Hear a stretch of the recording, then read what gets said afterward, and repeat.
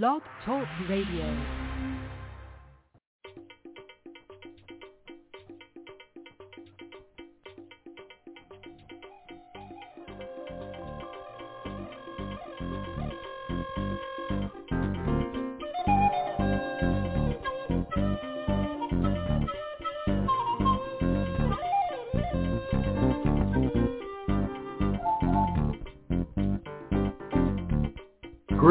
Greetings. It is another edition of Revolutionary Voodoo, New Orleans Voodoo, Secrets and Recipes. All is truly and indeed a blessing. If you can just see beyond the veil, come on in. It is high noon, U.S. Central Standard Time. Come on in for Revolutionary Voodoo, New Orleans Voodoo, Secrets and Recipes. All is a blessing. Greetings, salutations, blog, talk radio. Come on in. Welcome, YouTube, Facebook, Twitter, Earthcam. Come on in. One and all, come on in. I certainly appreciate my international listenership. Come on in. All the blessings, greetings, and salutations. I'm longing for my family, coming back to you. Out of bondage and now I am free. Da da da da da da da da da da da da da. Come back home to Africa. She's calling your name through the wind. Come back home to Africa. The fatted calf and golden ring are waiting for you once again. Are you with me? Greetings, salutations. Come on in. Welcome. It's Wednesday, April 27th, 2022. Out of bondage and now I am free.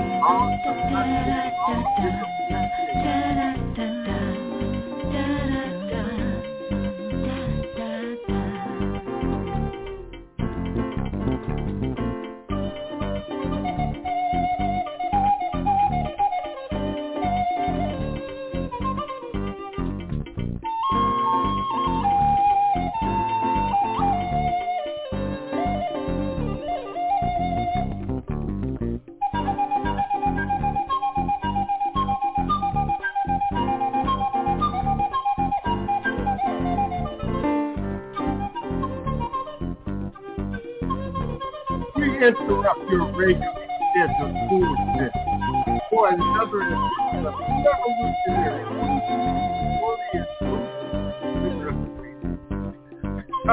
Come on in, all the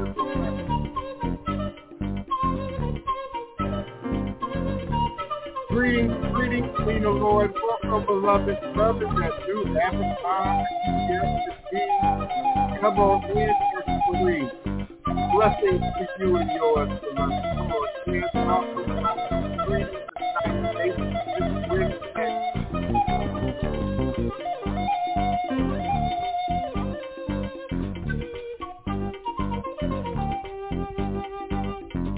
Yes, CP. Home to Africa. Greetings to you and yours, beloved. We interrupt the regularly scheduled streaming for another edition of the Power of with Divine Strength. Greetings, Drake Bird. Thank you for coming on in and representing. Welcome, Alicia. Hold it as well, beloved. Come on in. Greetings and salutations by Blog Talk Radio international listenership, as well as those who are viewing and listening to me now. Even though I'm behind an avatar, I certainly do appreciate your time, your attention, your patience to this momentarily, daily, spiritual experience. at high noon, U.S. Central Standard Time for the Power Lunch. I'm certainly grateful for you and yours and your presence. My listening and calling number is area code 515, new call-in number, new listenership number, 515-605-9718. 515-605-9718 during my live airing broadcast only. Meet me at the crossroads now, if you will. Meet me at this spiritually created sacred space that we share, and meet me at the crossroads. Eshu Elekbuana Kosi Were, Awu Ondo Uto Ne Iwo, Ada Afanbo Osi, Oba Talami Itani, Abo Anilu Abane Shu. Eshu is the respected elder who flogs, confronts, uncovers fools. That one versed in mysteries uses truth to own you. He causes scatter to feed poverty. Oh, Batalat shakes rascals to have sacrifice. The owner of warnings is the one who is Eshu. Aboru, Aboye, Aboshishe, Ashe. May our Ebo reach a rune. May our Ebo be accepted. May our Ebo allow what we desire to come to pass. And so we say Ashe.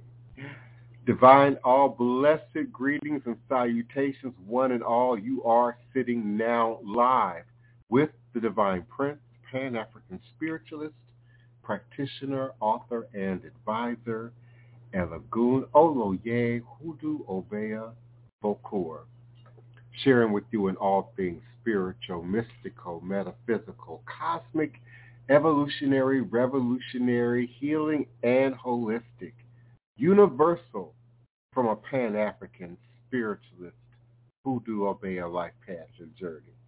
Understanding that all is truly and indeed a blessing if you can just see beyond the veils, for it is all just an illusion. It's all just an illusion and a test, and one of the greatest divine mysteries of this life cycle. This is my constant prayer, my mantra, my affirmation, reverberation. It is my reiteration and my ever-living reality. It is crucial to the very foundation of my inner standing, my teaching, my walk, my works along this divine, all-blessed life path and journey. It is how I, the Divine Prince, make sense out of all that we're challenged with here in our daily existence on Mother, Father, Earth. And it is my personal place of power and inner standing, the place from where I begin, the place from where I realize and crystallize all my endeavors, understanding that I and I alone create and co-create my divine destiny, and I alone create and co-create my divine all-blessed reality. And so it is. Ashe. Asheo. Greetings to you all this blessed Wednesday, April 27th, 2022. I am emanating and vibrating with you and for you now, live, virtually, verbally, cosmically, quantum, universally, from this working temple of the House of the Divine Prince. High Potions, Hoodoo Central, LLC. In this beloved, legendary, historic, beautiful, some would say most haunted, others would say most enchanted city in America, New Orleans, Louisiana, the land of my ancestors and those who came before me along this spiritualist Hoodoo Obeya life path and journey, passing down the great obeah stick along with the knowledge of the life-giving herbs, roots, plants, rituals, spirits, minerals, and indeed the legacy, culture, and tradition, the history, and our sacred stories. I am grateful, and sometimes just a little bit prideful to live and exist and work and operate in the ground, sacred ground of our ancestors. I wake up in the morning with Congo Square in my view. I lay down at night with Congo Square and historic Faubourg Treme in my view and on my mind. And it's never lost on me. Not one moment is it lost on me. Where I am, and who I am. We stand on the shoulders of mighty ancestors. We stand on the shoulders of mighty ancestors. And no matter where you're living right now, no matter where you're listening from right now, we all have some connection, some link back to this great soil that we call Mother Earth, back to this continent, this constantly transforming continent, but certainly this place that science says all humanity had its birth. And certainly we acknowledge that the black woman is God. The black woman is God. Can you hear me? Is this on? The black woman is God indeed, and therefore we are born God just as we are born human. We're not born adult. We're not born mature. We're not born masters, but certainly we have the potential and the seed from the time that we breathe air, from the time that we step out into this new intra-dimensional space in this plastic reality here that we call reality. But it's certainly plastic and constantly in motion and constantly transforming and constantly being reshaped. And we don't have to be victims of that. We can be co-creators in our reality. So I certainly appreciate if you would stop to like, certainly follow, and subscribe on both my blog, talkradio.com, and particularly blogtalkradio.com. It gives me a global map of where we are all listening from. blogtalkradio.com /the-divine-prince, and certainly my YouTube page at youtube.com /Voodoo Ty. Be like Victor, OODOOTYE. And I appreciate you on Twitter, The Divine Prince, on Facebook, Divine Prince, Ty Emeka, on Instagram, Divine Prince, Ty Emeka, and on TikTok, The Divine Prince. I am always in motion. Even when I should be sleeping, I should be in motion. My mother's a witness to that. My sister Wapani is a witness to that. When I should be resting, when I should be eating, I'm in motion. And certainly another synonym for motion is ministry. Whether it's in my personal realm of experience or in that which I'm absolutely reaching out hands-on at the grassroots level. Certainly love the avatar, Greg Burns. Is that really you? That's great. Certainly always looking. Greetings, J.P. Terrell. Come on in, beloved. Yes, J.P. Terrell. Readings, come on in. We certainly appreciate your appreciation and time and support of the show. Leanne Richard, greetings, beloved. Happy halfway to Halloween. Yes, indeed. Alexis Williams, greetings, beloved. Love it when my godchildren and my initiates come on into the room. Come on into the room. We certainly do appreciate you and yours. And Imani Sankofa, yes, been enjoying the ride for a while. Sacred love lessons. Peace and blessings to you and yours. And greetings, Shamathia. Excuse me. Blessed, brilliant, divine, all blessed. Baba. Thank you to you and yours. I certainly appreciate you. I say inner standing, not in opposition to understanding. And certainly there's some, cultural connection there to my past life as a bedreaded, Rasta and the usage of the language And the meaning behind the language, indeed, they say inner standing or, overstanding, overstanding as opposed to understanding. And they have their reasons for doing so.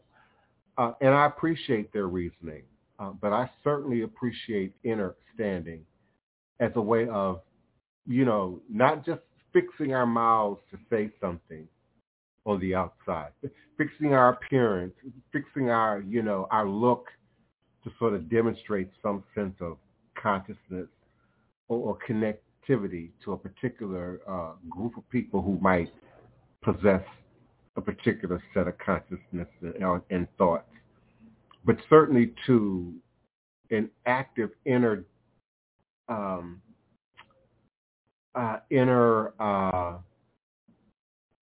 acting out, inner growing into, inner production of what we say we know, what we speak out into the air.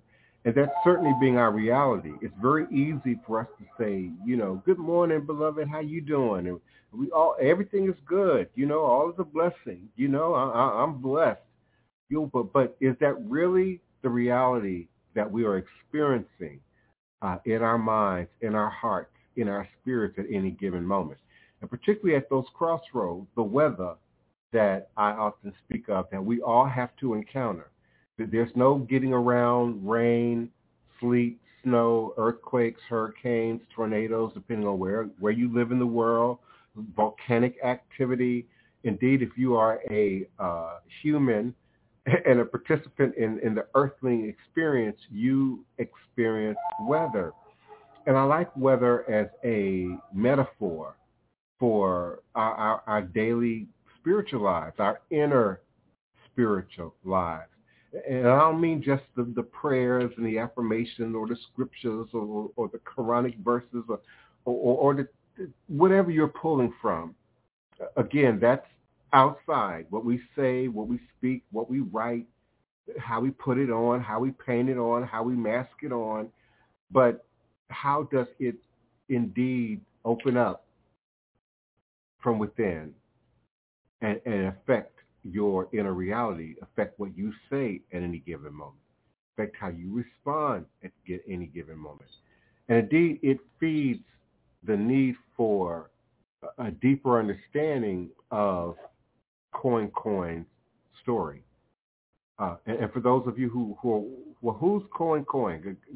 Go back to the last podcast, and you'll hear a bit of an introduction to who Marie Therese Matoya is.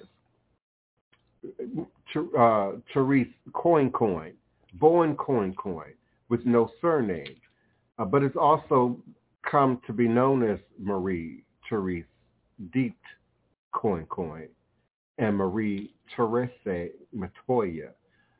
I get my Spanish and my French and my English kind of twisted up sometimes, but indeed that is the gumbo of what New Orleans and Louisiana experience is. Born August 1742, made her transition in 1816. She was a planter, a slave owner, a businesswoman, a colonial Louisiana outpost at the Natchez, how we pronounce Natchez, and today it has become Natchez Parish. She was born into slavery, and her freedom was purchased in 1778 by Claude Thomas Pierre Matoya, with whom she had a long, what we say, liaison, and 10 children.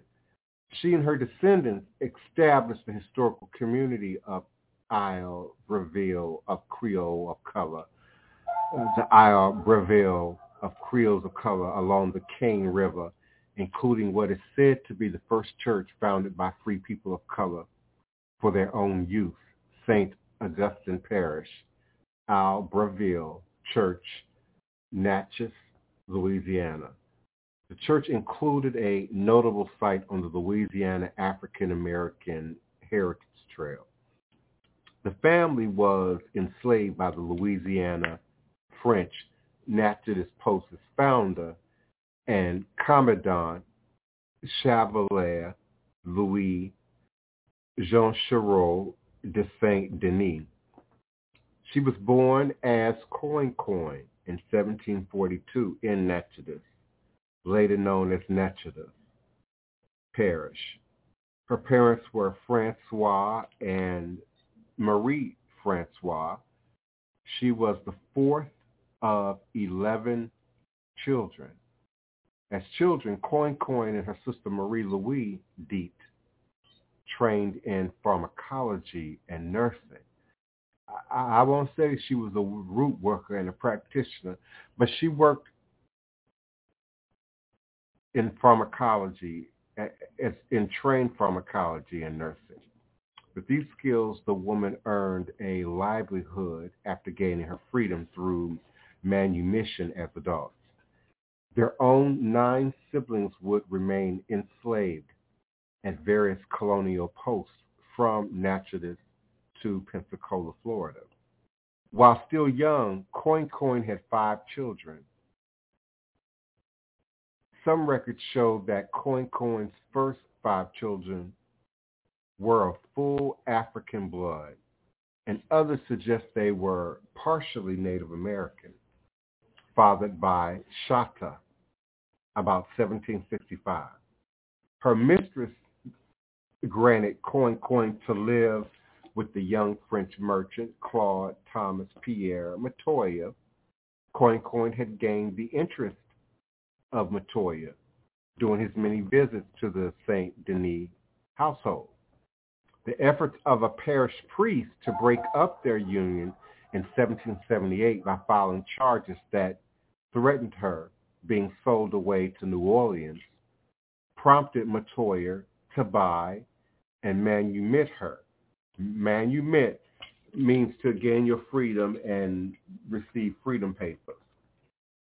Together they moved from the post to outlying lands where their liaison continued until 1788. Now understand, it was illegal for them to marry. So at best it could be referred to as a liaison, legally, at best for 1788. And as his mixed-race children matured and married, Matoya manumitted the eldest 5 of the 10 children whom he had held in slavery after he purchased Coin and their children. As a free woman, Coin exploited a variety of economic enterprises. She manufactured medicine, planted tobacco, and trapped wild bears and turkeys, which were sent to the local market, and shipping peltry and oil along with indigo that she sourced from the bear skins to New Orleans, along with her cured tobacco. And she became a landowner, a taxpayer.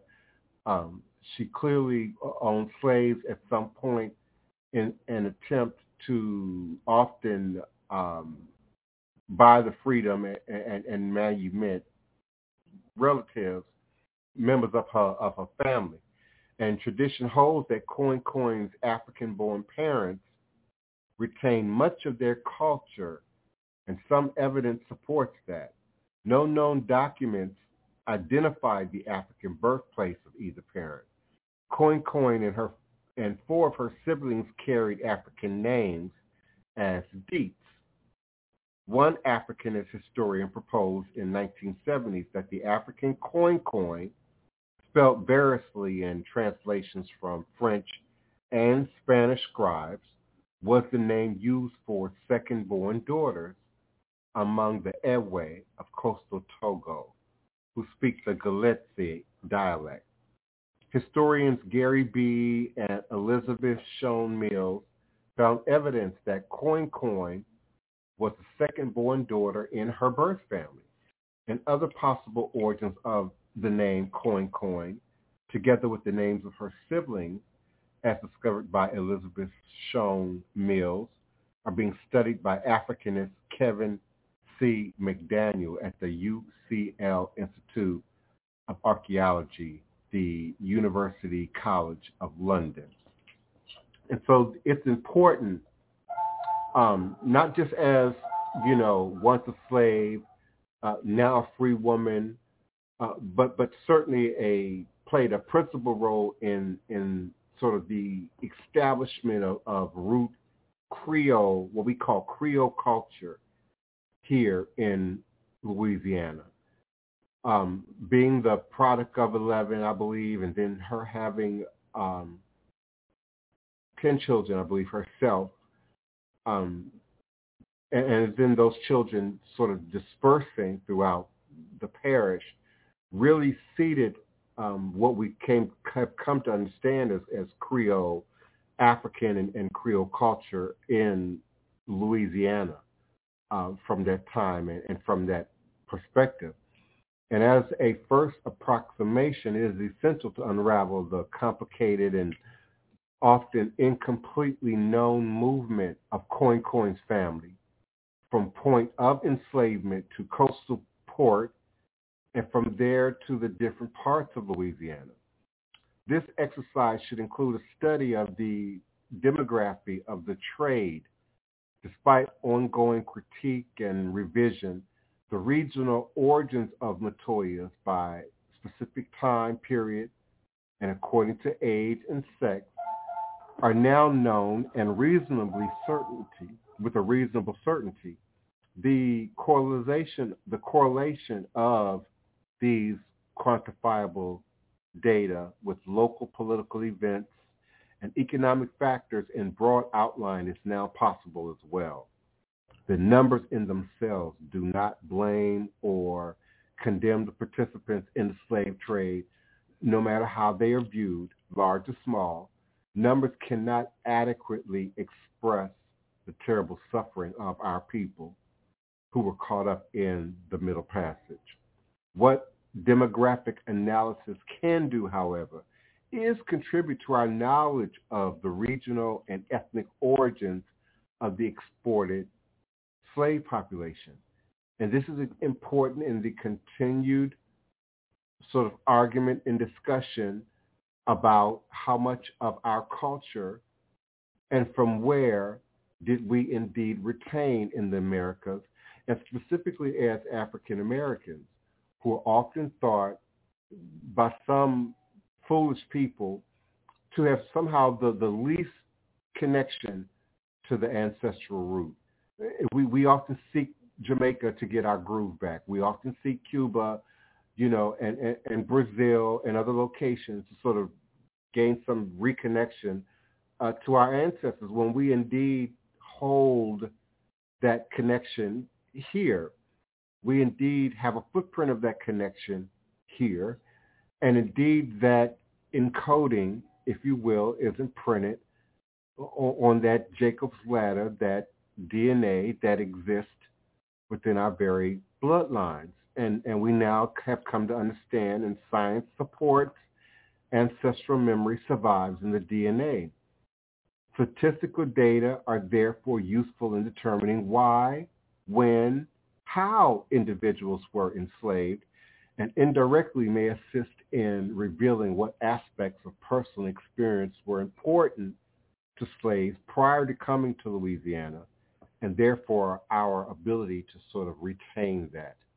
And not just in Congo Square and in Louisiana, but in Mississippi and in Tennessee and in Kentucky and Mississippi and the Carolinas and Georgia and Florida and Texas. And although not all historical events in Africa continue to have meaning to people once they arrived in Louisiana, the reasons for enslavement and deportation almost certainly did. And there are at least two ways of getting at these underlying factors. First, through an understanding of the history of specific regions, states, and places in as much detail as possible. And second, through biographical accounts of individuals such as Coin, and a sociological analysis of such accounts. This approach can help in understanding not only where individual slaves came from and how they were enslaved, but also can assist in analyzing the process by which individuals formed new communities and new identities under slavery and freedom in the Cane River region and subsequently in Louisiana. The first task is the assignment of all historians of Africa and clearly does not only relate to the study of slavery and the slave trade. Indeed, the relative importance of transatlantic slavery is subject to debate in the study of the African past. This agenda of historical reconstruction is now being pursued both in national universities within Africa and among scholars worldwide to an extent that often daunting to specialists and perhaps more so to non-specialists. I might be considered a non-specialist. Some might say I'm a specialist, but I'm certainly a non-degreed specialist. And for scholars of slavery in Louisiana who seldom venture across the Atlantic to the homeland, which I'm certainly one of those, the rapid and voluminous changes in documentation and analysis are a problem. It is hard enough studying abreast of advantages in any area of specialization. And crossing the Atlantic to look closely at African history is a big task. Much like I say, crossing the Atlantic to learn Yoruba culture, for an example, language, food, tradition, nuances, taboos, and certainly then Ifa, and the dynamics of Ifa and Ifa culture cannot be learned in a month, cannot be learned in a 2-week vacation. It certainly cannot be grasped in 2 weeks once a year going to Nigeria. Many of the people that I know travel at least 4 times or more a year and still consider themselves students on the journey of learning and understanding who they are and certainly who we are and how that plays a role in not just sort of their personal reasoning for wanting to adapt the traditions, but making that make sense for a greater community who may not have the passports, the resources to make the journey. So it's certainly a big task. But difficulties duly considered, it is fully as important to keep abreast of advantages in Togo history, Ewe history, Benin history, Nigerian history, and certainly European history as it has affected our understanding of the experience and certainly our experience today. The proper study of slavery in the Cane River, Louisiana region requires the study of 2 overlapping diasporas, that of the Europeans and that of the Africans, and their interrelationships with their home cultures and societies and how they interacted with each other. Now, unfortunately, but perhaps to be expected, the African dimension has suffered from an inferior status and neglect, while the European background and subsequently the Creole background and ongoing history have not so much. The methodology that is required to uncover the active lineages between Togo and Koinkoin's family must begin with a comprehensive knowledge of African history.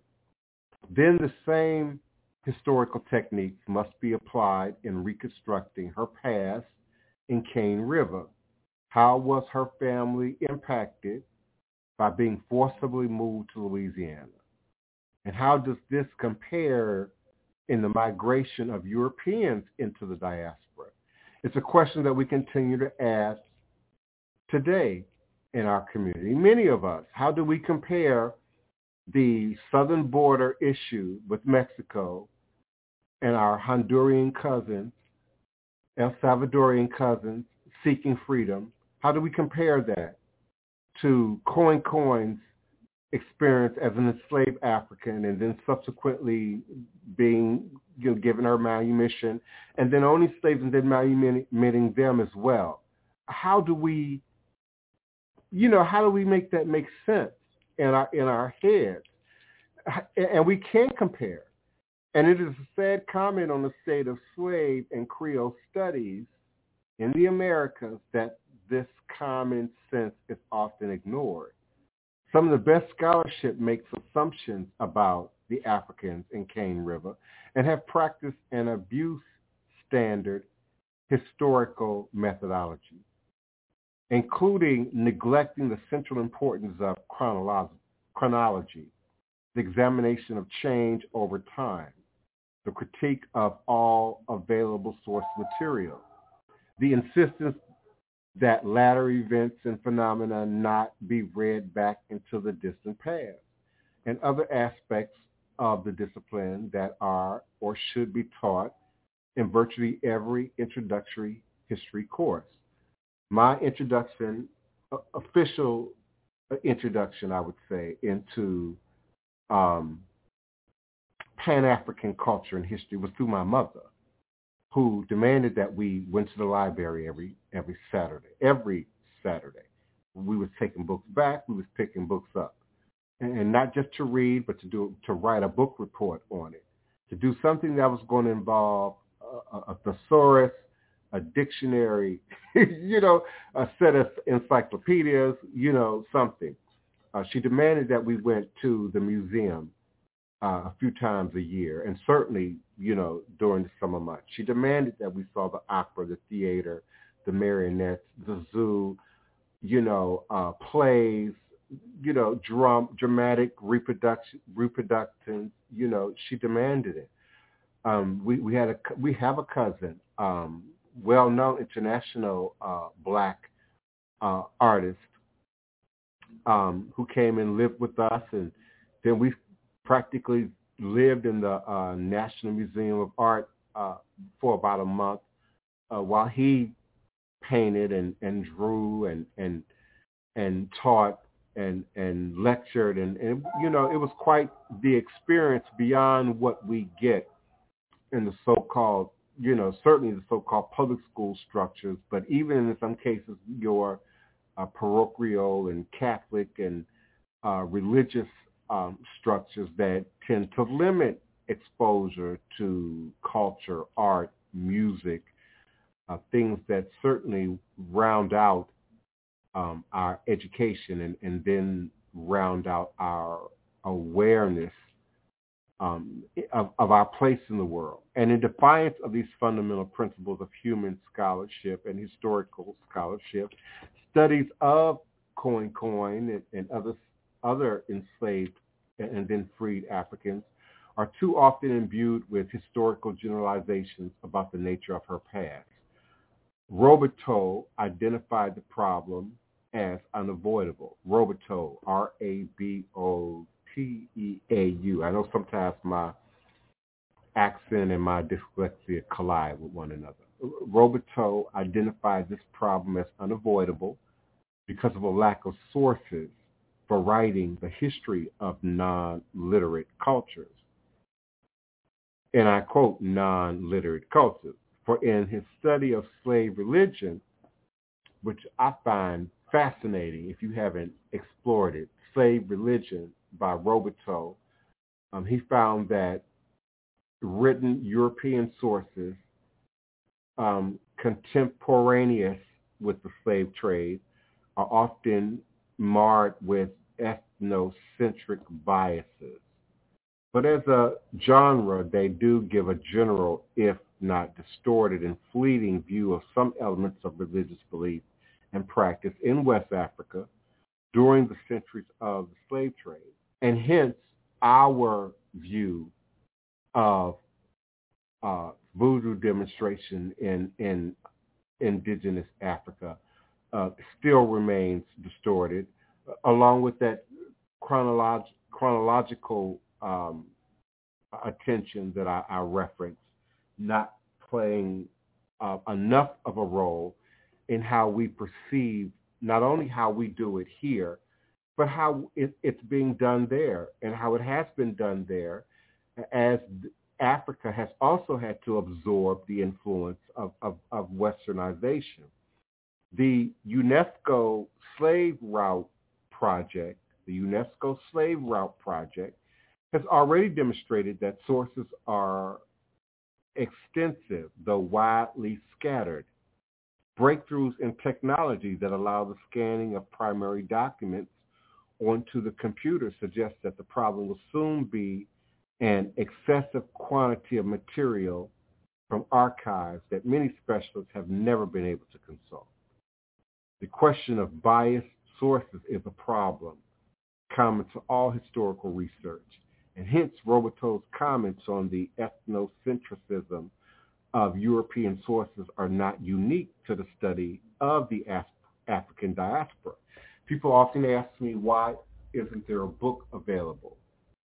I'm often asked, why don't I write a book specific to, initiation, certain aspects of initiation, certain aspects of the work that we do in the course of ancestor work and divination. And I keep giving you all the same answer. It's not being done from our perspective to protect what's sacred and the remaining footprint of what's sacred. And then I add to that there are those who would not only appropriate, bastardize, misuse, abuse, trample upon what's sacred, but would also hurt themselves with it, much like we would, certain chemical formulas, that we could harm ourselves and others with. Certain knowledge is only gifted to those who've earned the right to hold that knowledge, to hold that information. So it's always been a bit of a unique quandary. People with a newer, modernized mind think it's just purely about secrecy or control or power or wanting to keep, certain people from gaining access to this information. And certainly in the case of the children of the diaspora, we have found that to be, a serious consideration. Getting into these systems is challenging for us.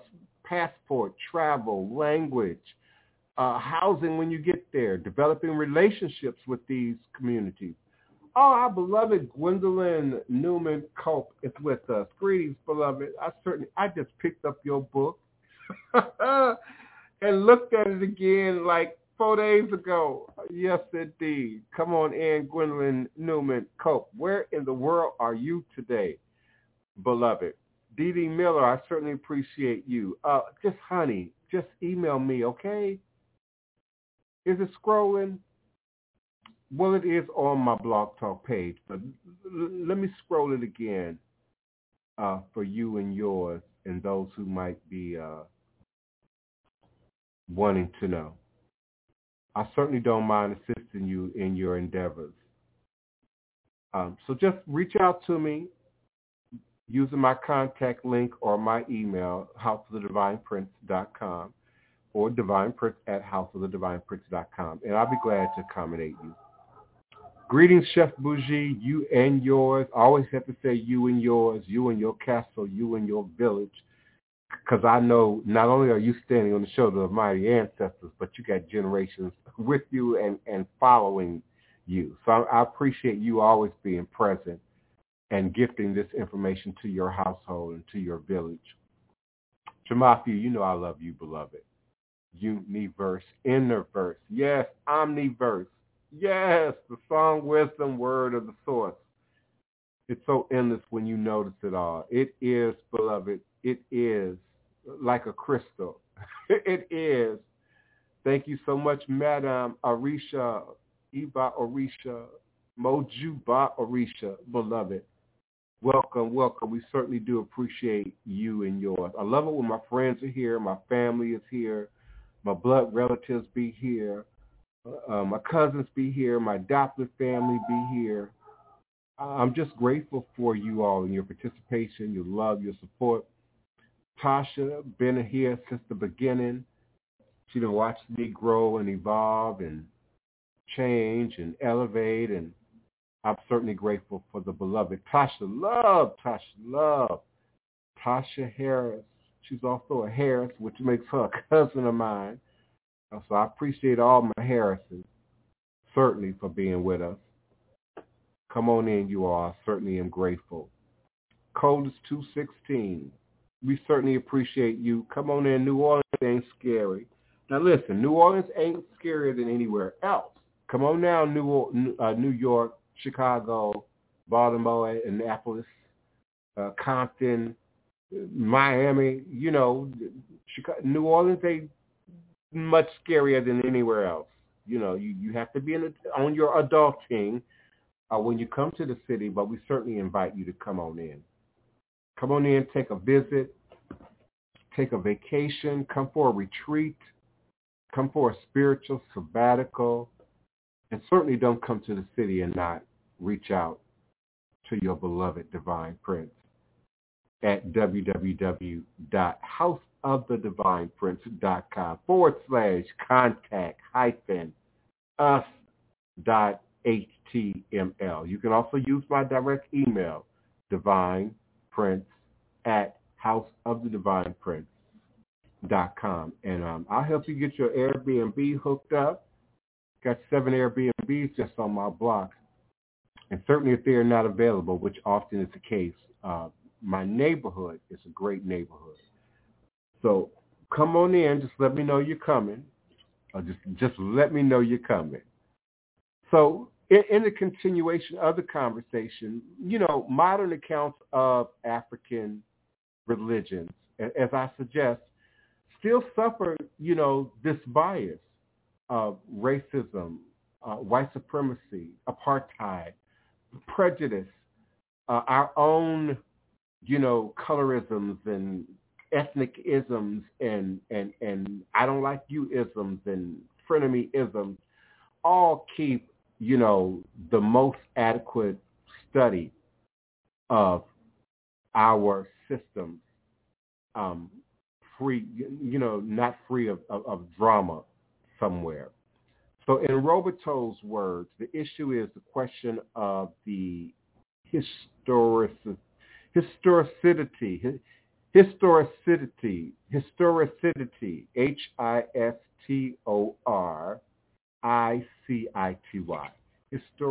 historicity of traditional African cultures. Can it be assumed, I like to say traditionalism, and sort of a negative or toxic traditionalism. And I think historicity is a similar word.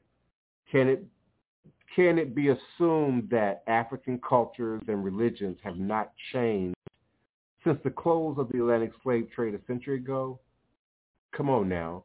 To simply use current ethnological accounts of African religions without taking into account the possibility of change is methodologically questionable. And due to pressures from outside, intensified Islamic and Christian missions, European imperialism, Western technology and education, the growth of African nationalism during the late 19th century and 20th centuries, African traditional religions have changed and continue to do so. And besides external pressures to change, there are also indigenous processes to change within traditional African societies themselves. There are also indigenous processes to change within ATR. So despite Roberto's caution, the examination of religion is usually treated in static terms.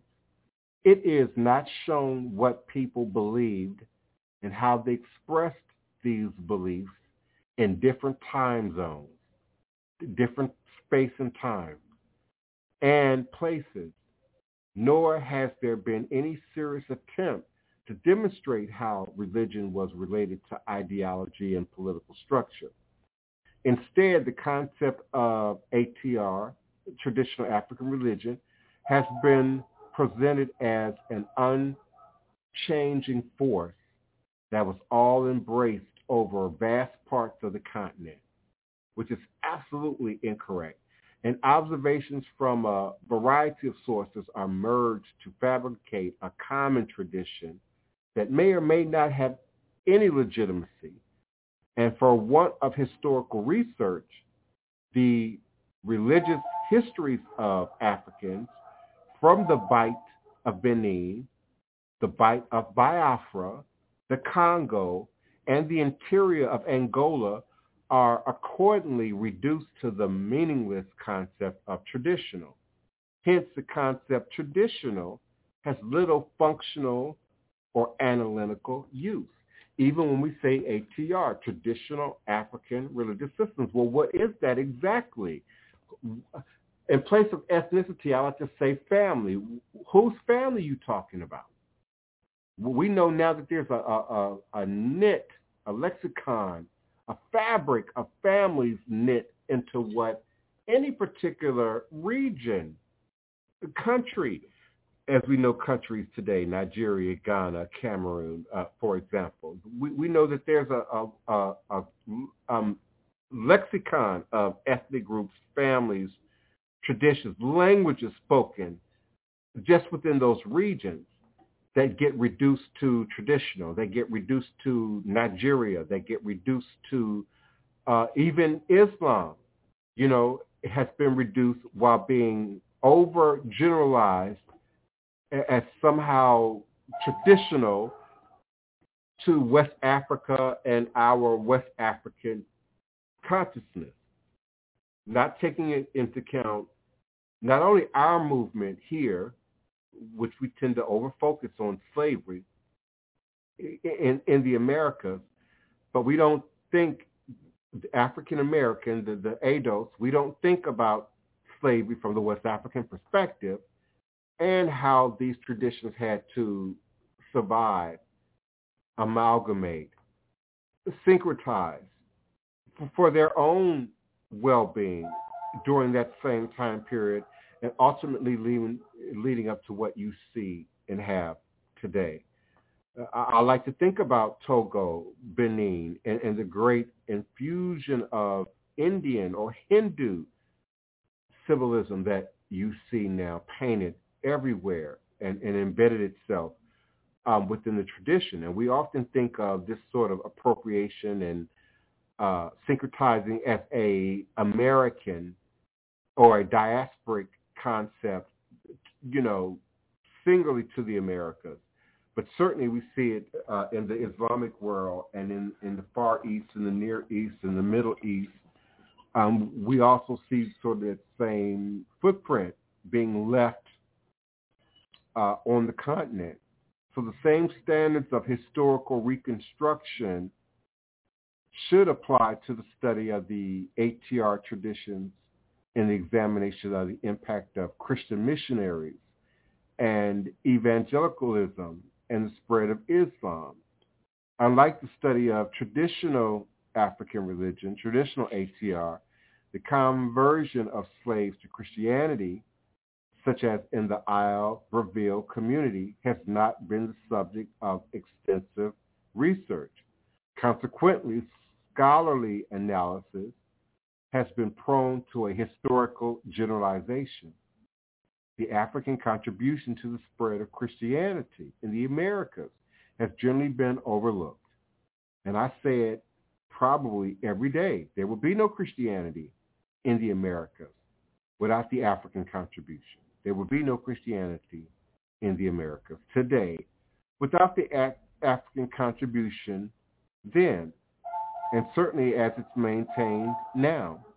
And as Thornton has demonstrated, some Africans from Congo and Angola were already Christian before reaching the Americas. And hence, enslaved Africans were also a factor in spreading Christianity among slaves in the Americas. Thornton's discovery indicates that the interaction between African religious tradition and Christianity was more complex than previously thought. Moreover, the context for analyzing the conversion to Christianity includes Africa as well as Europe and the Americas. Clearly, the complexities of African religious history are blurred because there has been little research done on the important topic. The possible exception is the study of Islam among slaves, where the historical context of enslavement has sometimes been identified with concurrent political developments in West Africa. Another area of analysis that is particularly fraught with the historical generalizations concerns issues relating to ethnicity. With few exceptions, the study of slavery in Cane River, Louisiana, tended to treat ethnicity as a static feature. 20th century ethnic categories in Africa are often read backwards to the days of slavery, thereby removing ethnic identity from its contemporary political and social context. Michael Mullen, for example, is certainly correct in noting that tribal is no longer good form, but not for reasons he supports, and certainly ethnicity is not a euphemism for tribal. The concept of ethnicity is a particularly valuable tool for unraveling the past because it is a complex phenomenon tied into very specific historical situations. I like to say family sometimes in place of ethnicity. By contrast, Gwendolyn Hall's account of Africans in colonial Louisiana traces the movement of a core group of Bambara from Africa to Louisiana, although for whatever reasons, Hall has not been able to carry her findings forward very far. What does it mean that Bambara arrived in Louisiana in the 18th century? To answer this question requires a detailed study of how the term Bambara was used in different contexts at that time, not only in Louisiana, but also in other parts of the diaspora and in West Africa. And since specific ethnic identities had meaning only in relation to other ethnic categories, their importance has to be examined with reference to the boundaries that separated different families, different ethnic categories from each other, including the political, religious, ethnic dimensions of these differences and how these changed over time. And certainly historical associations with Africa were also essential features of these definitions of community. And rather than being static, the links with Africa were seldom disconnected from events across the Atlantic. Ethnicity underwent redefinition in the Americas. On the one hand, European observers developed categories for African populations which involved problems of interpretation. The Shamba, quote-unquote Shamba, C-H-A-M-B-A, of slave accounts refers to the Kankombo, K-O-N-K-O-M-B-A, Kankamba of the Upper Baltic region, not the Shamba, C-H-M-B-A, of the Benue River Basin of Nigeria. Bari, G-B-A-R-I, Bari are an ethnic group referred to as Gwari, G-W-A-R-I, by Hausa speakers. But Gambari is a Yoruba term for Hausa. Nago, some of us in the ATR community, particularly Lukumi and Santari, are familiar with hearing Nago, is a subsection of Yoruba speakers,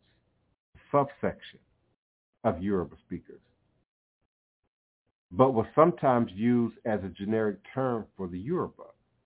So when I speak with my elders, some living, others may they rest in our room, when they speak of their initiations and they speak of Nigeria, they typically will use the term Nago.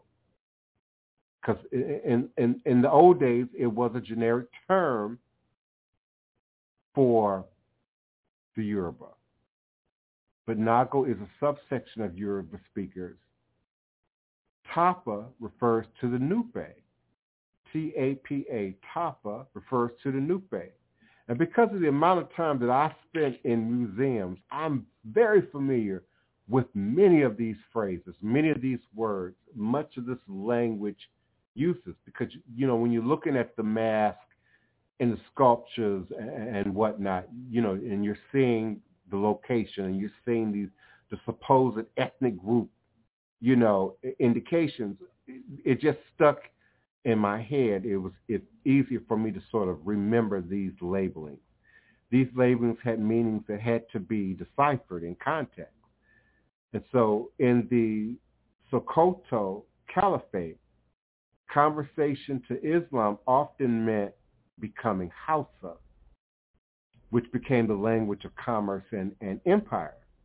Hence, the recognition of Hausa speakers in the diaspora does not necessarily establish that these Hausa have much in common with the 20th century Hausa, since many probably were non-Hausa in their origin.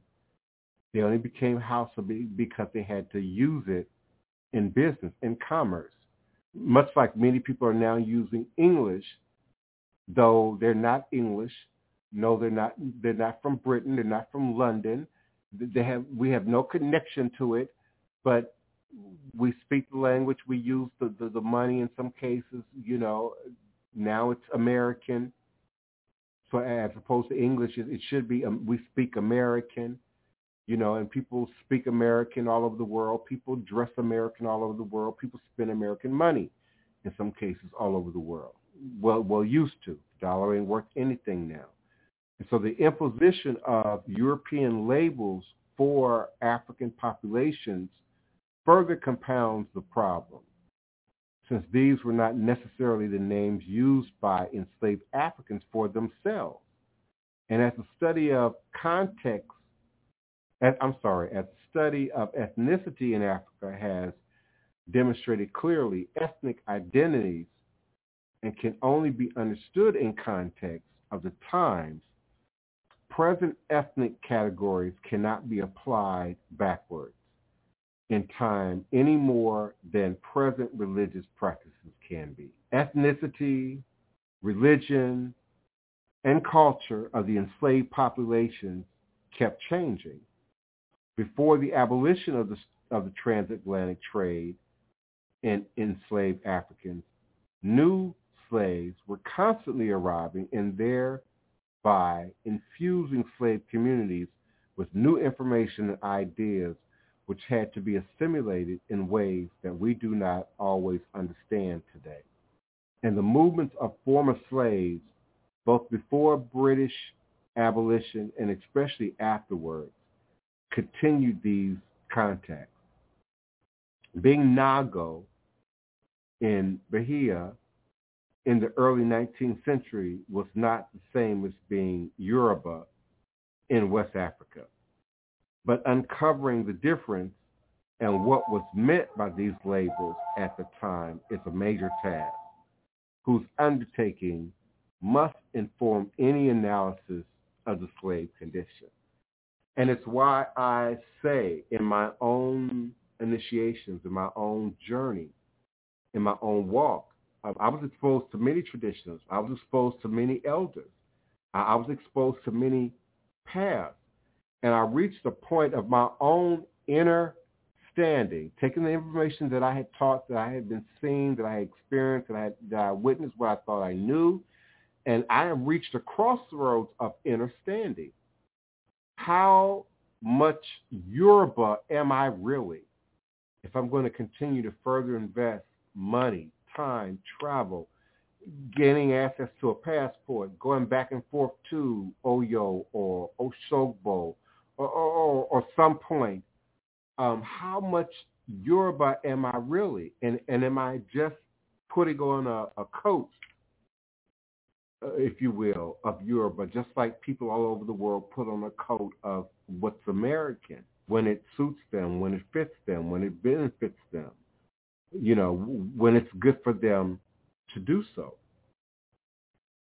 So we can't, we can debate it, but we can't negate our ancestors' commitment to resistance, to not only slavery, but to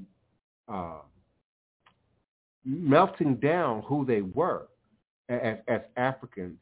And so that constant information from new communities, new contexts would, become a part of a person's gumbo pot, much like we do today. We learn a little bit about meditation. We learn a little bit about sage. We learn a little about orishas, because we're trying to following in the footsteps, not trying, we are following in the footsteps of our ancestors, still trying to put those bricks into place of our own tower, of our own body temple, if you will, of being African, and trying to maintain that in a playing field in a world that's constantly in motion, while our lives are constantly in motion, while the politics and the dynamics of not just, how we perceive at what African is in the diaspora is in motion, but what African is in Africa is constantly, presently in motion. So while the African dimension has sometimes been emphasized in the analysis of slave resistance, in the Americas, the study of resistance is too often divorced from a study of the abolition movement. The emphasis on African history that is being advocated here suggests that the two subjects should be treated together. The preliminary work on the ethnic component in the slave resistance should now be supplemented with an investigation of the role that Africans played in the abolition movement and the spread of anti-slavery doctrines. Once more, the issue of agency and the African background are paramount.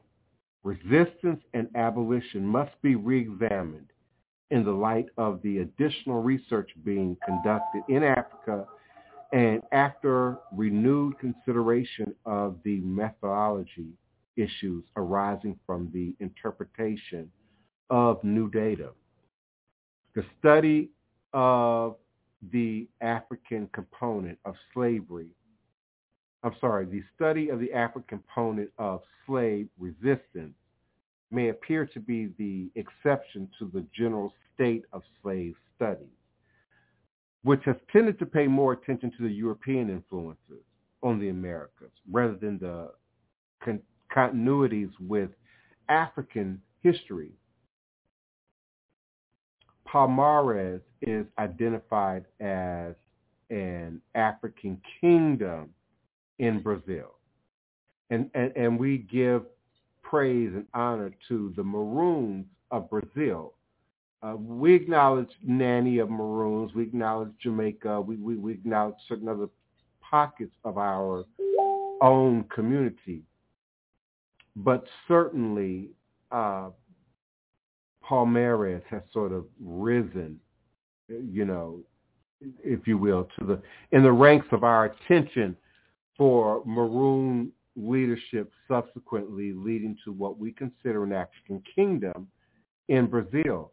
An important example of quilombos and palenques of Latin America, which also often reveal a strong African link. And in Jamaica, enslaved Akan are identified with Maroonage, rebellion. They are considered responsible for setting the course of cultural development among the Maroon. And where is our footprint here in North America? Where is our footprint? Where is our African kingdom established by Maroonage? We don't give that acknowledgement. Many people aren't even aware of the Maroonage here in North America. And despite the identification of the ethnic factor, however, Most studies of slave resistance fail to examine the historical context in Africa from which these rebellious slaves came from. Whether or not there were distinct links or informal influences that shaped specific acts of resistance simply has not been determined in most cases.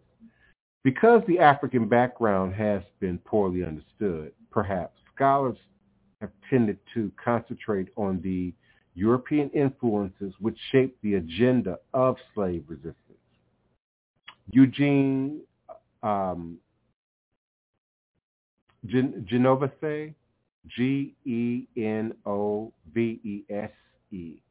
Genovese, for example, has argued that there was a fundamental shift in the patterns of resistance by slaves at the end of the 18th century, which he correlated with the French Revolution and the destruction of slavery in Saint-Domingue, which became Haiti and Dominican Republic. And often, the focus on resistance is generally been in that region. And before the 1790s, according to Genovese, slave resistance tended to draw inspiration from the African past, but the content of that past remains obscure in his vision.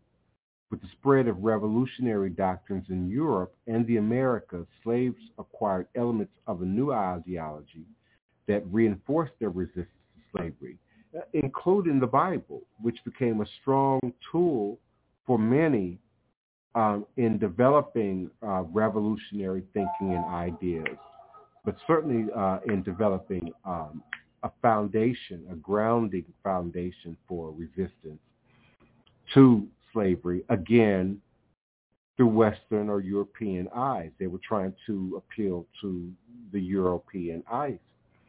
The process of creolization, which introduced slaves to European thought, brought the actions of slaves more into line with the revolutionary movement emanating from Europe. Genovese's interpretation further highlights the problem of identifying the impact of African history on the development of the diaspora. Scholars who are not well versed in African history seem to have a cloudy image of the African contribution to resistance and the evolution of slave culture. Perhaps it is to be expected, therefore, that the European influence is easier to recognize than the African influence. But for Genovese, following the earlier lead of C.L.R. James, the French Revolution had such an obvious impact on the Saint-Domingue uprising that the African dimension is not relevant. As Thornton has demonstrated, however, even the uprising in Saint-Domingue had its African antecedents, especially the legacy of the Congo Civil War. Moreover, influences from Africa remained a strong force in the struggle against slavery well after the 1790s, especially in Brazil and Cuba, where there was a continuous infusion of new slaves from Africa, often from places where slaves had been coming from some time. The complex blending of African and European experiences undoubtedly changed over time, but until African history is studied in the diaspora, it will be difficult to weigh the relative importance of the European and African traditions. And certainly in the Americas, Congo Civil War influence is generally overlooked if examined at all in terms of maroonage and slave resistance here in the American South during the late 1700s, certainly the 1790s. And considering the level of literacy among the enslaved King River, Louisiana community, and the political and religious origins of their enslavement, it is perhaps not surprising that events in Coin's life had a strong component of African history. While additional data needs to be collected, the preliminary profile only includes names of individual family members, their religion, the approximate date of their enslavement, which I have read from the list here on my podcast many times in previous episodes, and the approximate age at time of enslavement, the method of enslavement, the route to the coast for export, and ethnic geographic designations of origin. The transition in the patterns of resistance, which eventually merged African and European in Cane River, Louisiana historical experiences, ultimately resulted in a movement to abolish slavery itself. The reason for this fundamental development arose directly out of the condition of slaves. Whereas in Africa, slavery, pawnship, and other forms of social oppression had been common, there is no evidence of widespread oppression in these institutions.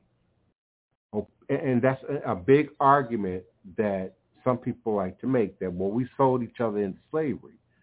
But it's hard, you'd be hard-pressed to find any widespread oppression within the dynamics of those West African institutions. And opposition to slavery in Africa was largely confined to the individual actions of disgruntled slaves. The fact that some slaves were exported to Louisiana because masters found them difficult to control or manage indicates that the resistance to slavery was to be found in Africa. And efforts to redeem family members and to ransom prisoners from bondage sometimes checked abuses. And flight from slavery was common in some parts of Africa. Despite acts of resistance that can be traced back to Africa, abolitionist ideas do not seem to have been formulated among slaves before they reached the Americas. The further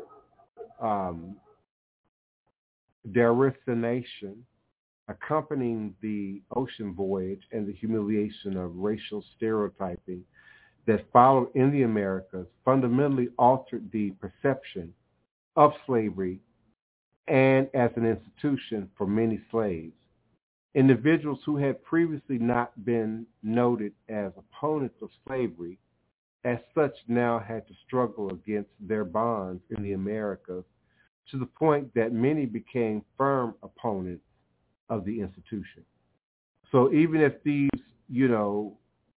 supposed wealthy African families who warred with other ethnic groups and sold those children into enslavement, now found themselves in the predicament of slavery, and for obvious reasons, not only became opponents to their own enslavement, but to that of others, and subsequently the structural institutions of slavery as they had existed in West Africa. And remember, we're talking about the West Africans and the West African mindset who now find themselves in the belly of the beast, who are now actively feeding slave resistance here in America. And so individuals who had previously not been noted as opponents of slavery as such now had to struggle against their bonds in the Americas, to the point that they became firm opponents of this slave institution. And in the Americas, there were added dimensions to this resistance, especially reactions to the racial characteristics of chattel slavery, which did not exist in West Africa, where you had blacks selling prisoners and captured enemies into a slave system that they had already known. And so conditions of slaves in Africa emerged gradually, although the roots of racial categories were established early. Furthermore, slaves did not consolidate ethnic identifications on the basis of color, but it was widely understood that most blacks were slaves and no slaves were white. And although there were black, mulatto, and American-born African slave owners in some colonies in the Americas, and many whites did not own slaves, chattel slavery was fundamentally different in Louisiana from other parts of the world because of the racial dimension and color codes. The association between the abolition movement and African resistance to slavery is a controversial one. Abolitionism is usually attributed to European thought, especially as expressed by Enlightenment thinkers in Britain and in northern North America. David Breon Davis and other scholars have provided useful, even insightful analysis of this phenomenon. But the premise of much of the analysis overlooks the slaves themselves. It is worth remembering that in Saint-Dominique, slaves were responsible for their own liberation, as noted above. The antecedents for their uprising can be traced to the Kingdom of Congo, as well as revolutionary France. How slaves transformed their African experiences into revolutionary action against the institution of slavery still had to be explored. Even specialists of Africa have inadvertently overlooked the importance of black abolitionist thought and action. Black abolitionist thought and action. Thus, Martin Klein writes, and I quote, "There is no evidence that slavery was seriously attacked in any part of the world before the 18th century. The abolitionist movement had its origins in a change in European consciousness," unquote. And Klein attributes this change to the Enlightenment, that period that we've known in history as the Enlightenment, thereby ignoring changes in the thinking that was taking place among the slaves and former slaves in the Americas themselves. However, as Hilary Beckles has argued, there was an indigenous anti-slavery movement among Africans in the Americas. That is, abolitionism was as much a black response to slavery as a European phenomenon. And the concentration on the abolition movement in the standard literature as a white European movement is only part of the history. It remains to be seen how Africans were subjected to slavery in the Americas transformed their ideas about slavery. Institutions of servitude, including slavery, that were acceptable in Africa and to which many Africans had been exposed even before their own enslavement, were no longer acceptable in the Americas. Slavery in West Africa and Central Africa and among Africans now became a taboo thing even among Africans now in the Americas. So if you're not catching on, please, beloved, understand there's a clear distinction between what we stereotypically, accepted as a civil rights movement, has accepted as the abolitionist movement, and our own footprint, both before enslavement, during enslavement, but certainly after we got here on the ground, in our own escape, is still underdocumented in the record. Oh, we know about Moses, Mama Moses. We know about Harriet Tubman, but Harriet Tubman was one of many, and she said so, on that highway, to freedom. And we know very little, have very little discussion of those others. And so it makes our fight for freedom almost look like an aberration. almost look like something that somebody just that one person gets so fed up that they just refuse to sit down on the bus. And then we, attribute her to possibly feeding a movement. And so there needs to be a greater discussion, a greater analysis about the conditions of slavery in the Americas and the conditions of enslavement in Africa and how the Africans played a role in feeding our own desire for freedom here. And once we consider issues of agency, identity, and community in Cane River, Louisiana, which in effect is a logical extension of this kind of research, it is clear that many slaves, such as Coin, perceived of themselves in the historical context of their time, not only in the Louisiana, but also in Africa itself, a state of being that was free. And in emphasizing the central place of Africa in the slave experience, it is important to highlight the importance of agency. While it's often claimed that Coin was an active participant in shaping the societies of Cane River, Louisiana, it is being suggested that she was still an enslaved African who could not be fully appreciated as agents of her own fate, no matter how much she was freed by her so-called love relationship, until there is greater appreciation of her life and of the experience of slaves in Africa itself. The accounts are just legends. And rather than maintain a few cultural survivors that are quaint and symbolic, like Harriet Tubman, enslaved Africans brought with them political issues and live interpretations of their own predicament, separate from what any white documentarian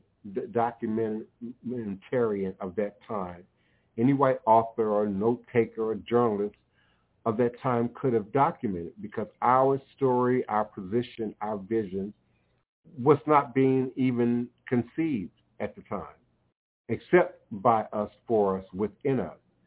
And it is worth stressing that there was a cautious stream of enslaved immigration coming from Africa during periods of growth and prosperity. Hence, individual colonies in the Americas often received slaves from the same places in Africa, thereby updating information, rekindling memories, reinforcing the African component to the cultural adaptations under slavery. The extent to which linkages with Africa were maintained or declined into insignificance needs to be established. The ways in which enslaved Africans subsequently interpreted their conditions in the Americas and the Islamic world lies at the heart of the American contribution to the process of creolization, the forms of resistance, and the extent of accommodation with the slave experience. There are, in fact, different paradigms for considering the communities of enslaved Africans than those currently being used. Besides being a slave, Coin was a mother. She was part of the immigrant population, and her family were what amounted to refugees, forced to migrate in different ways, and certainly different than how we now view modern refugees, who themselves are frequently forced to move. Folks like to say, oh, well, they came by choice. They're looking for a better life. They want better. They were forced to move.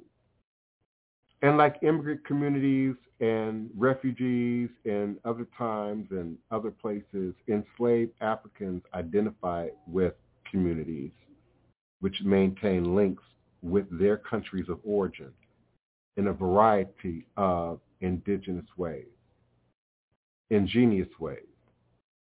Enslaved Muslims in Bahia, for example, considered themselves as being as belonging to the world of Islam, and their educational system and common prayers were active attempts to maintain and extend that world, even though they were physically living and existing here in the Americas under this system. And based on preliminary research, it is apparent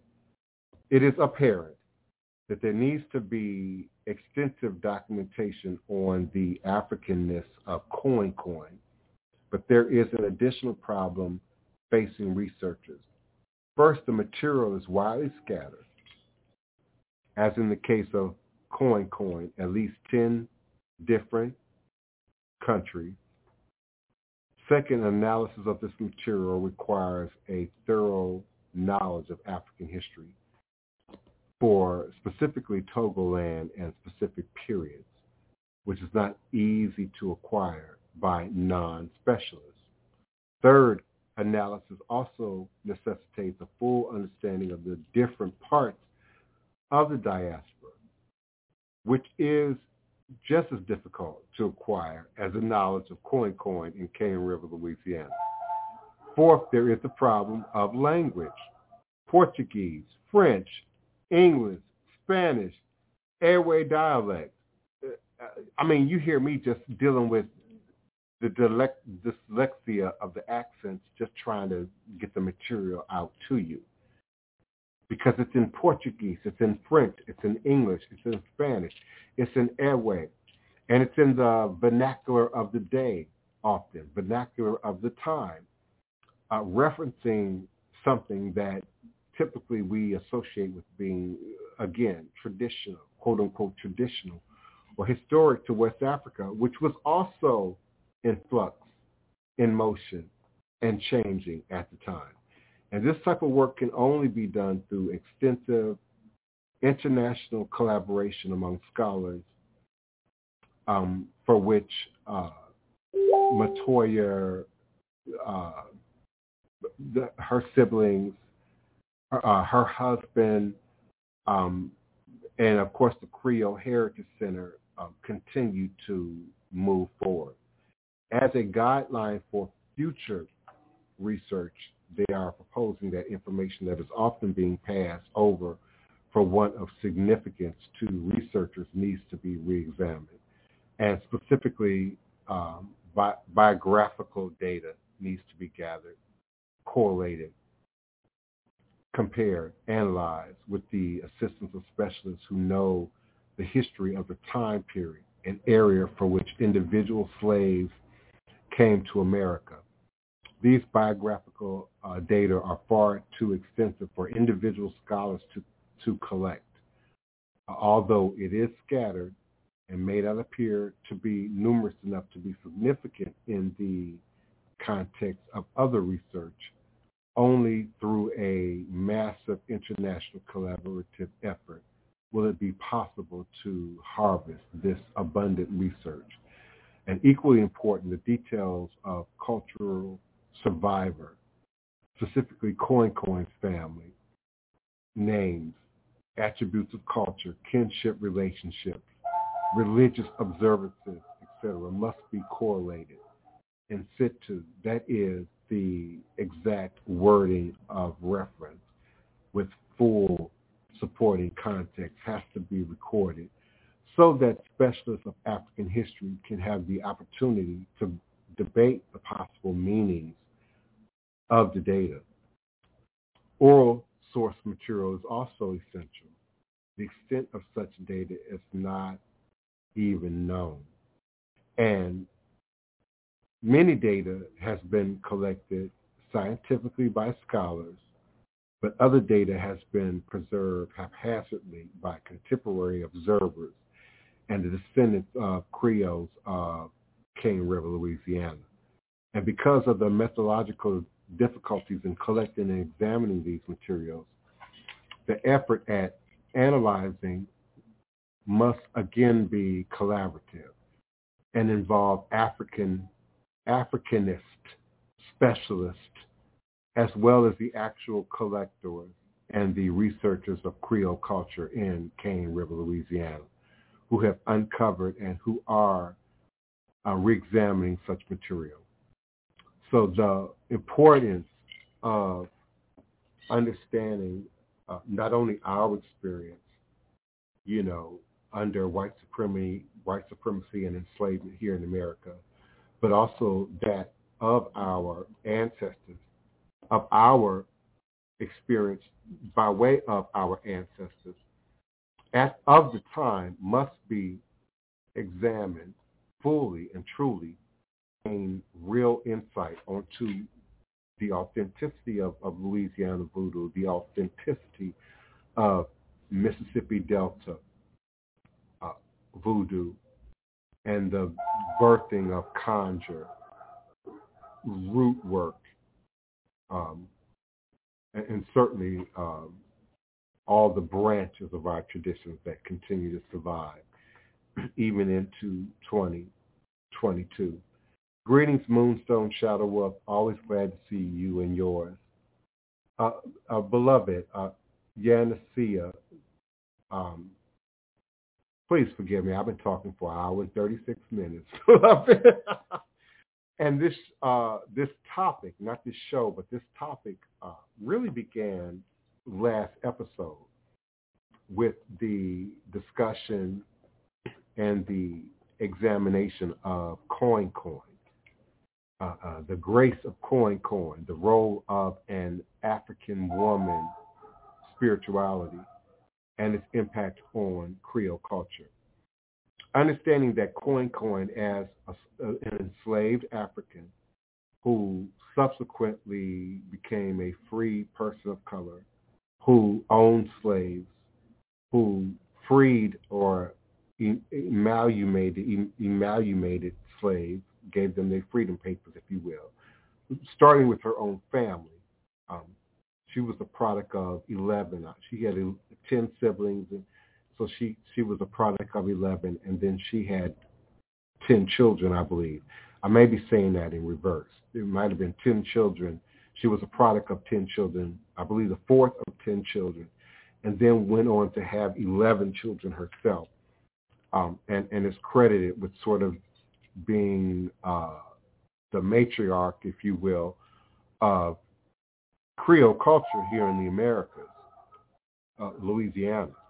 And that then subsequently feeds our experience and understanding of voodoo, hoodoo, conjure, root work, having its West African, Central African, its African root, and the realistic footprint of that.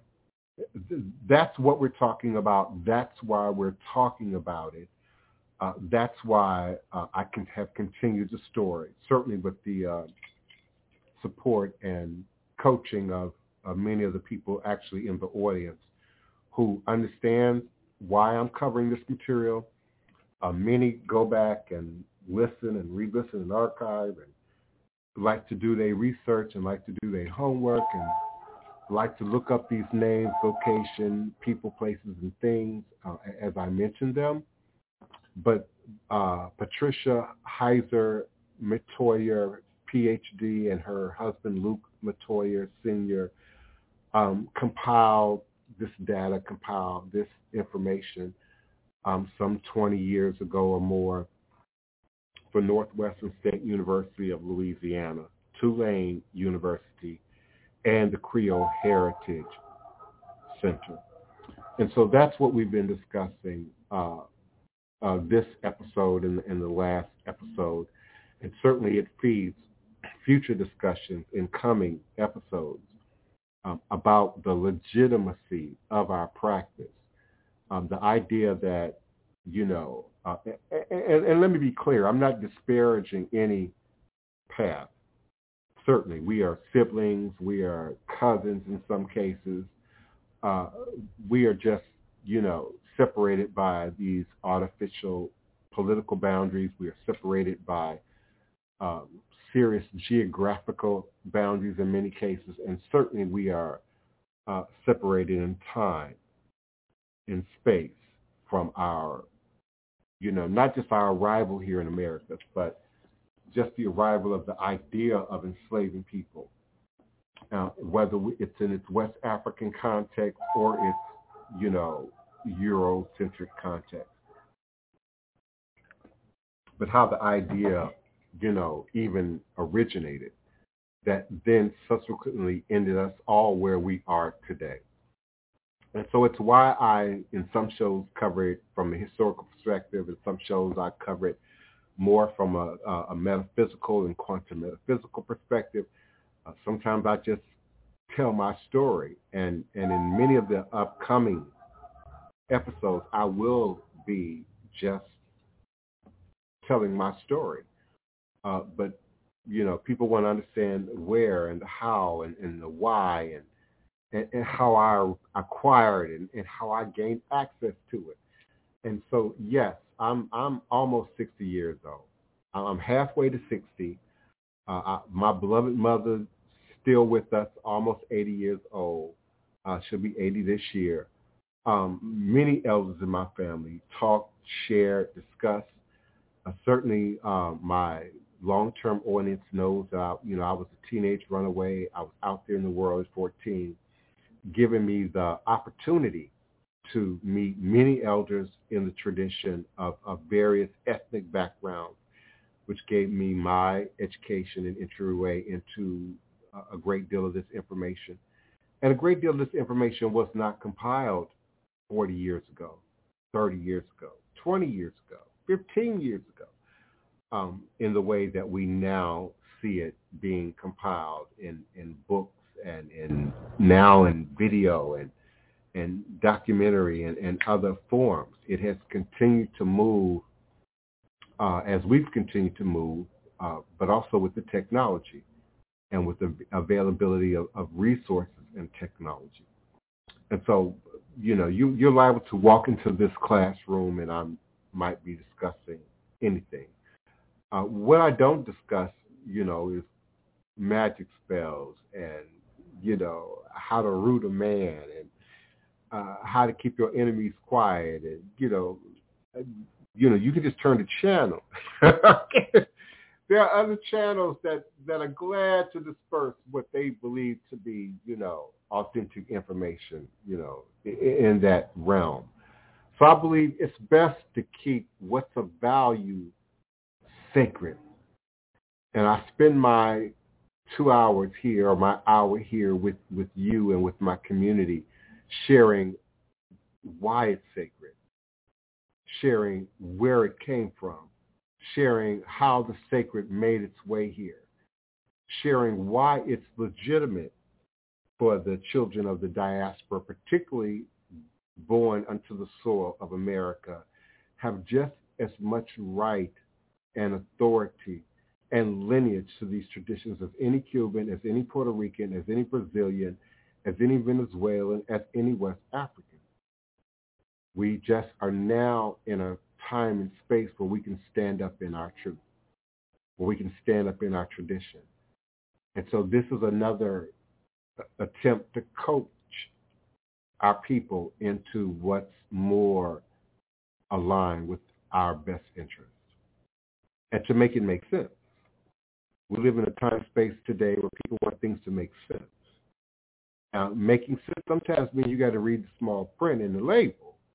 I mean, when's the last time you bought a bottle of pain reliever? And it's got that outside label, and now you got to peel it back, and it's got that inside. That didn't exist in 1970, y'all. I'm trying to tell you. That didn't exist in the 1970s. All these extra precautions and warnings and details that did not exist in 75. That did not exist barely in 1980. Did not exist really that much in 1984 when I graduated high school.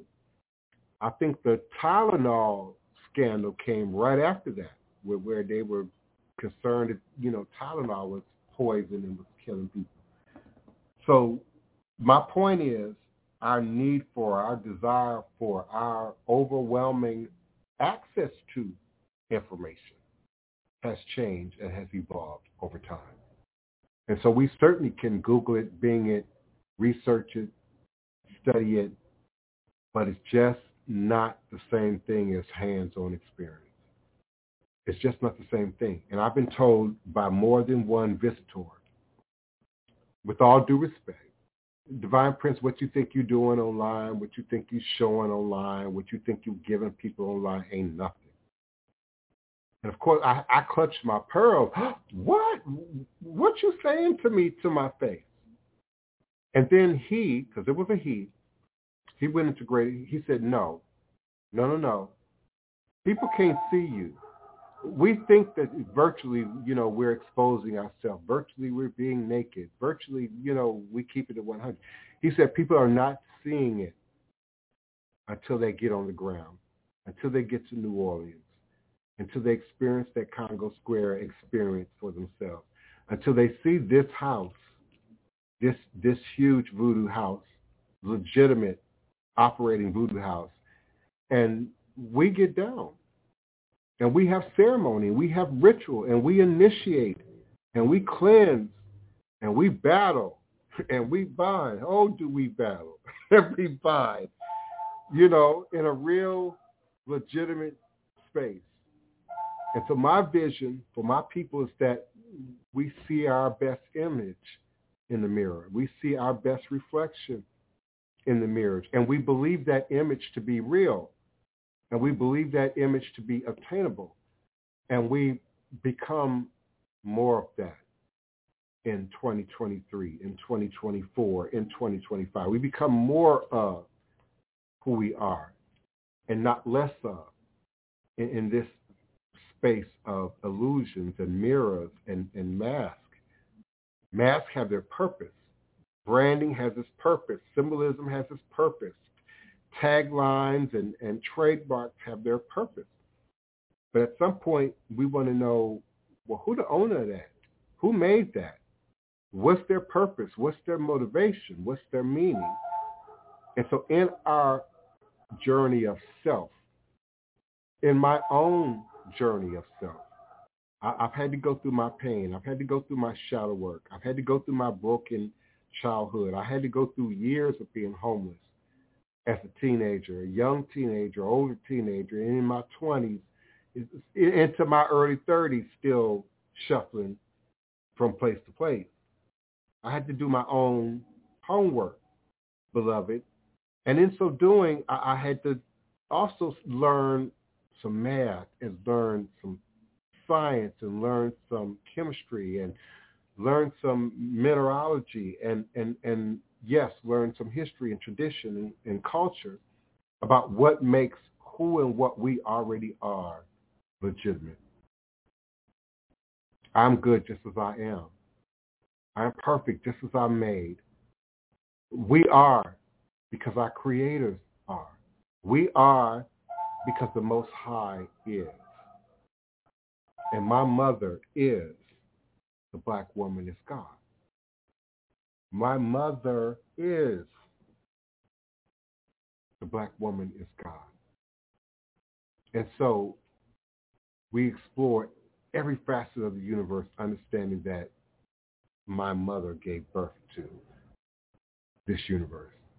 My mother gave birth to this spirit. My mother gave birth to this science, this math, these categories of demarcation and explanation that we now sometimes quarrel over as it relates to really getting in touch with spirit from a more aboriginal, more indigenous perspective. So yes, we must know from where we came. We must know from where we originated. We must fully understand our journey, in particular our most recent time along this journey, and how it plays a role in who and what we are and what we demonstrate today. I honor you and yours for spending time with me regularly, routinely, sometimes inconsistently, but you all always seem to somehow be here. You all always seem to somehow show up.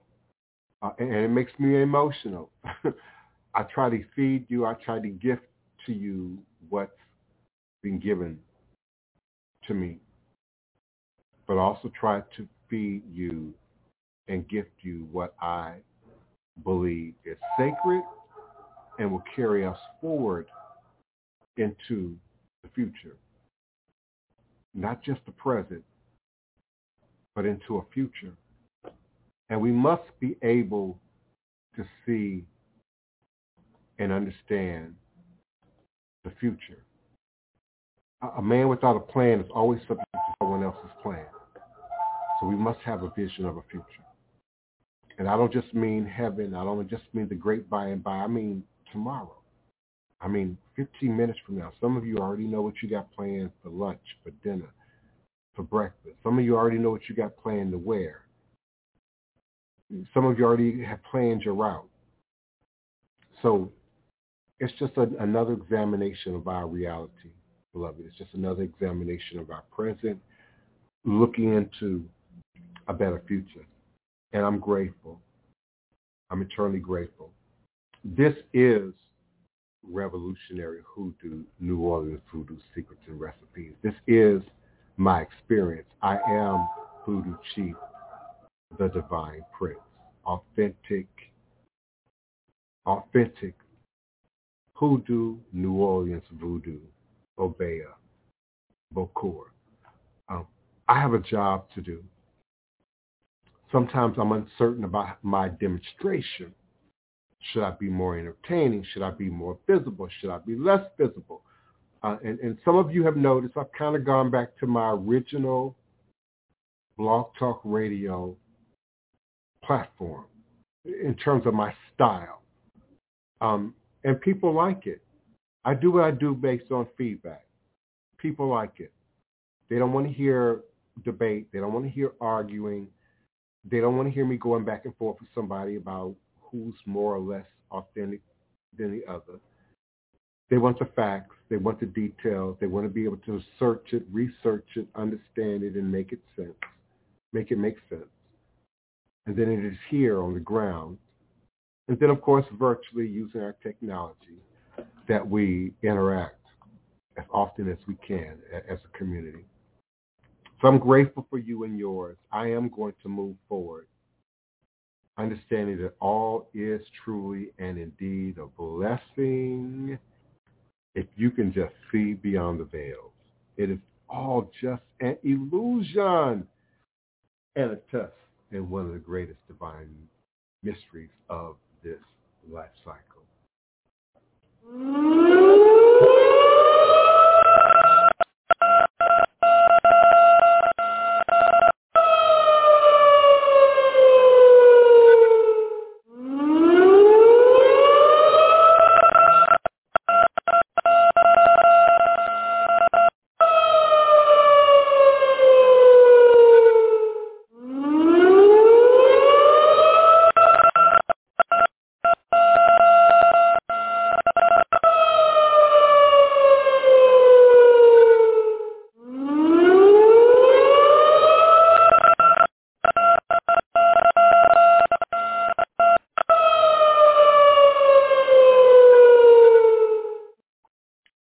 Interrupt your constant streaming of foolishness and nonsense and invite you to another edition of Revolutionary Hoodoo, New Orleans Voodoo Secrets and Recipes. All is truly and indeed a blessing. Ashe, ashe, oh, ashe.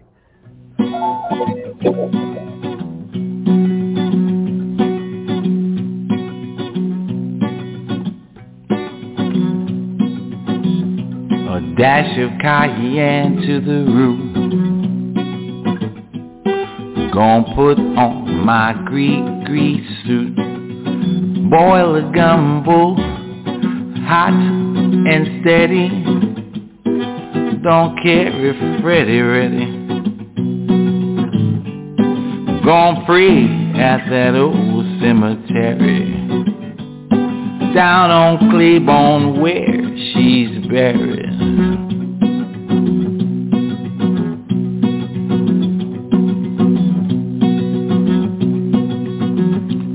Build build a fire on the bayou when a black cat scratched at 2 under a full moon that's blue. Chant the magic words, Kufaru. A dash of cayenne to the roux. Gon' put on my grease suit.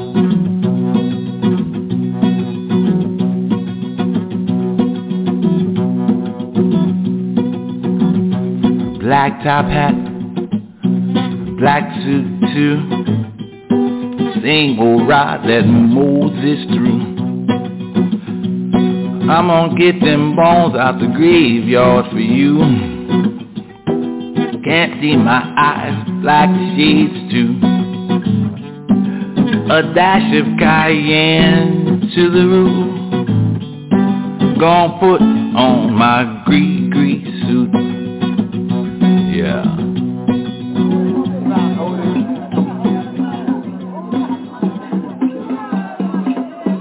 Black top hat, black suit too.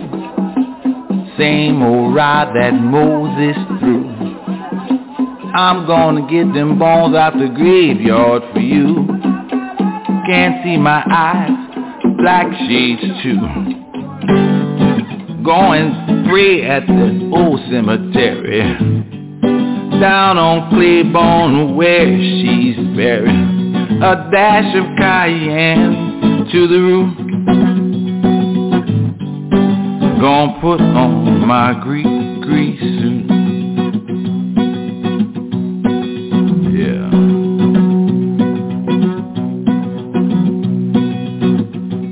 Black top hat, black suit too. Same old ride that Moses threw. I'm gonna get them bones out the graveyard for you. Can't see my eyes, black shades too. Gonna pray at that old cemetery down on Claiborne where she's buried. A dash of cayenne to the roux. Gonna put on my grease suit.